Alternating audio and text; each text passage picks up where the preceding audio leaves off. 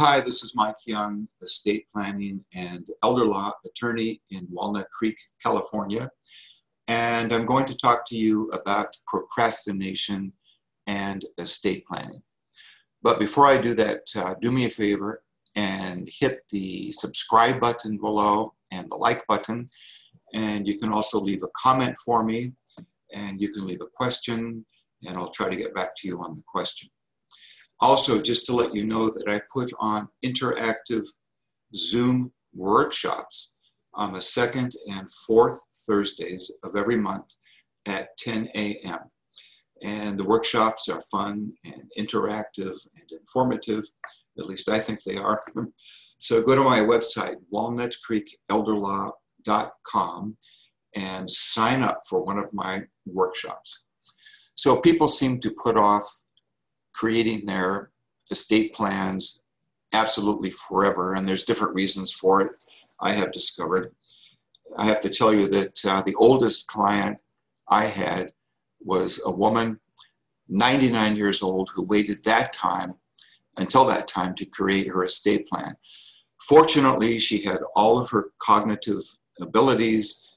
I involved the family, and we created a wonderful estate plan for her, and she passed away well into her 100th year. But don't do that.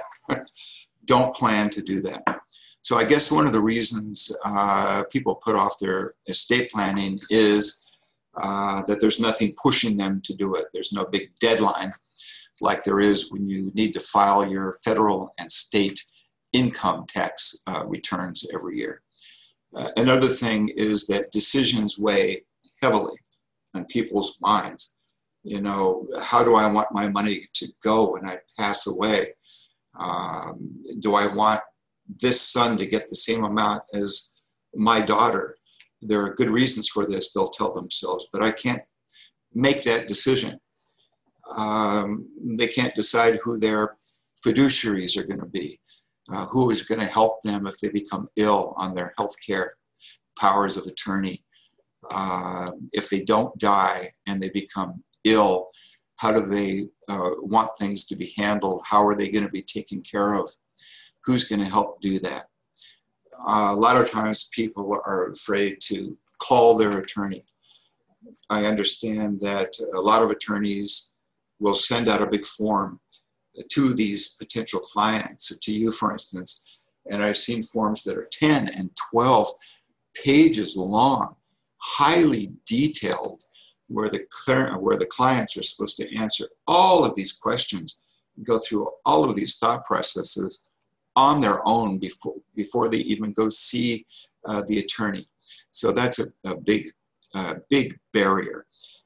Maybe they think the attorney is too expensive, but I think my clients know that the expense really isn't that high, and the expense could be much higher if you don't do something and you pass away, or if you become ill and you need help. So some of the things that motivate people to give their estate planning attorney a call is maybe a health scare, maybe they've broken a hip and they have to go to the hospital and are then discharged to a skilled nursing facility, then discharged from there, and then it will hit my clients, how will I pay for a skilled nursing facility if I need to stay? And they know that they need to get their ducks in a row in their estate planning, both for when you die and if you don't die and you become ill along the way. And California has a wonderful program, as you may know, called Medi-Cal, which can help pay for a stay in a skilled nursing facility.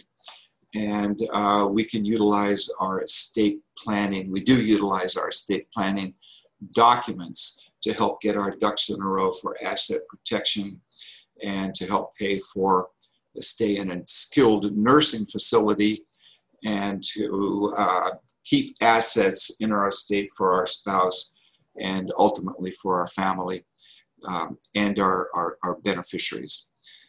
Sometimes there's a diagnosis of a mild cognitive disorder a diagnosis of early Alzheimer's disease, early Parkinson's disease, that sort of thing. So the longer you wait with that sort of a diagnosis, the more difficult it is to create a good estate plan.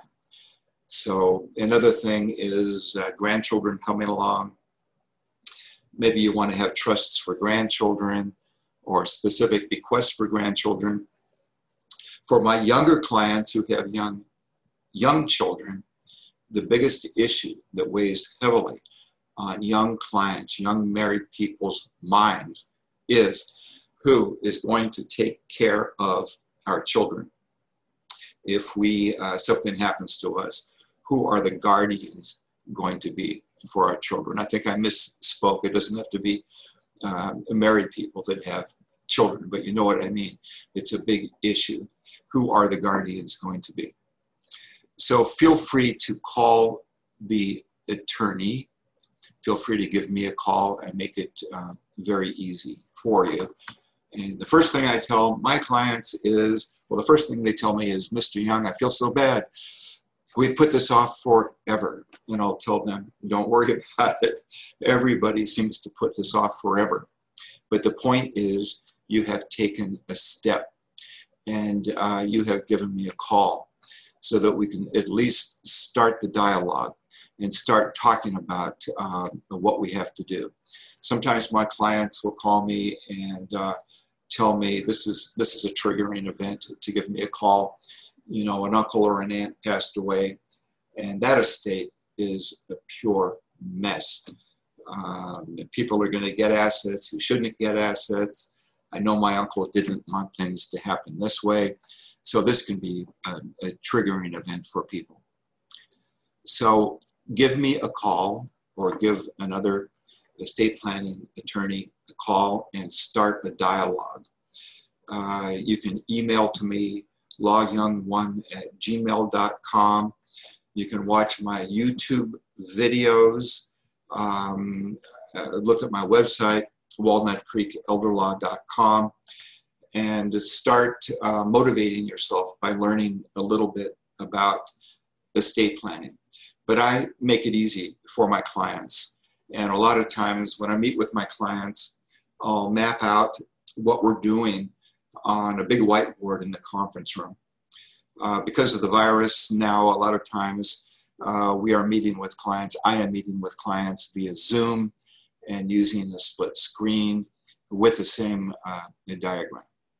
So I make it easy on you is what I'm trying to say.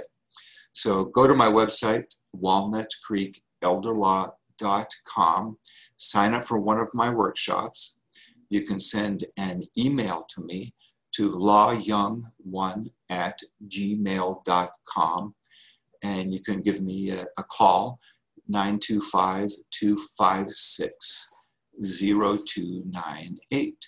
So I hope to see you either on Zoom or in person. So thank you for watching.